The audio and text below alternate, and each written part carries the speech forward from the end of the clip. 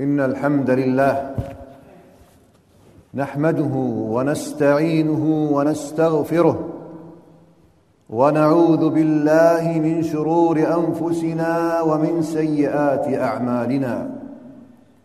من يهده الله فلا مضل له ومن يضلل فلا هادي له، وأشهد أن لا إله إلا الله وحده لا شريك له، وأشهد أن محمدًا عبده ورسوله. يا أيها الذين آمنوا اتقوا الله حق تقاته ولا تموتن إلا وأنتم مسلمون. يا أيها الناس اتقوا ربكم الذي خلقكم من نفس واحدة وخلق منها زوجها وبث منهما رجالا كثيرا ونساء، واتقوا الله الذي تساءلون به والأرحام إن الله كان عليكم رقيبا.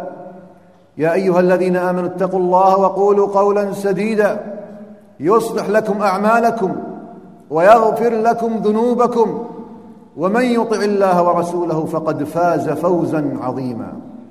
أما بعد، فإن أصدق الحديث كتاب الله، وخير الهدي هدي محمد صلى الله عليه وسلم، وشر الأمور محدثاتها، وكل محدثة بدعة، وكل بدعة ضلالة، وكل ضلالة في النار. عباد الله، إن من أعظم ما ينعم الله به جل وعلا على العبد نعمة الإيمان والالتزام بدين الإسلام، واتباع سيد الأنام محمد بن عبد الله عليه الصلاة والسلام. هذا هو عنوان السعادة وجوهر الفلاح، وهو أن يرضى العبد بالله جل وعلا ربا وإلها ومعبودا، وأن يرضى بالإسلام دينا وبمحمد صلى الله عليه وسلم نبيا. ولذا كان نبينا محمد صلى الله عليه وسلم يحثنا على أن نقول كل صباح ومساء: رضيت بالله ربا وبالإسلام دينا وبمحمد صلى الله عليه وسلم نبيا. يقول النبي صلى الله عليه وسلم في الحديث الذي رواه الترمذي وحسنه بعض أهل العلم، قال عليه الصلاة والسلام: ما من عبد يقول حين يصبح وحين يمسي رضيت بالله ربا وبالإسلام دينا وبمحمد صلى الله عليه وسلم نبيا إلا كان حقا على الله أن يرضيه. تأمل كلمة كان حقا على الله أن يرضيه. من الذي يرضي؟ إنه الكريم الجواد الوهاب، واسع العطاء، واسع الكرم، واسع الجود سبحانه وتعالى. وكان النبي صلى الله عليه وسلم يحثنا على أن نقول هذه الكلمات عند الأذان. في الحديث الصحيح الذي رواه مسلم بصحيحه أن النبي صلى الله عليه وسلم قال: من قال حين يسمع المؤذن: وأنا أشهد أن لا إله إلا الله وحده لا شريك له وأن محمدًا عبده ورسوله، رضيت بالله ربا والإسلام دينا وبمحمد صلى الله عليه وسلم نبيا، إلا غفر له ذنبه. وقال عليه الصلاة والسلام: من قال رضيت بالله ربا والإسلام دينا ومحمد صلى الله عليه وسلم نبيا وجبت له الجنة.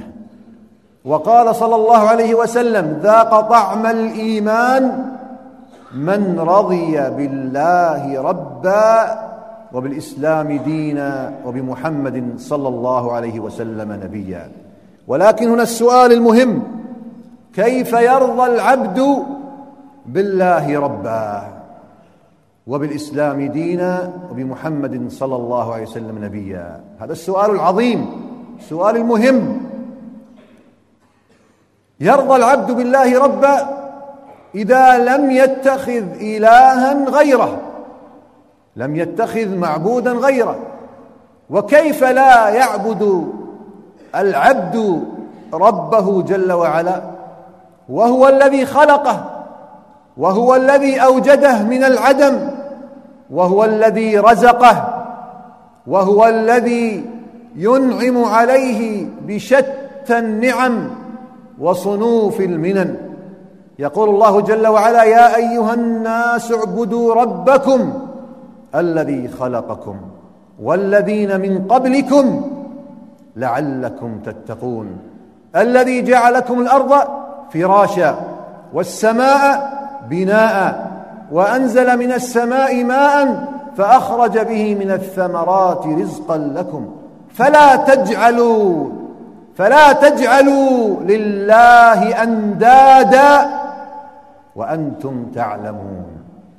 إذن الرضا بالله ربا يقتضي أن نوحد الله جل وعلا بالعبادة، ألا نصرف شيئا من عباداتنا إلا لله، لا نصلي إلا لله، لا نسجد ولا نركع إلا لله، لا نرفع أكفنا بالدعاء والسؤال والاستغاثة إلا لله سبحانه وتعالى، لا نذبح إلا باسم الله وإلا لله سبحانه وتعالى، لا نتوكل إلا على الله جل وعلا سبحانه وتعالى، لا نخشى إلا الله جل وعلا، لا نحب الحب الأعظم الذي يمتلئ به القلب إلا الله سبحانه وتعالى، لا نرجو إلا الله جل وعلا.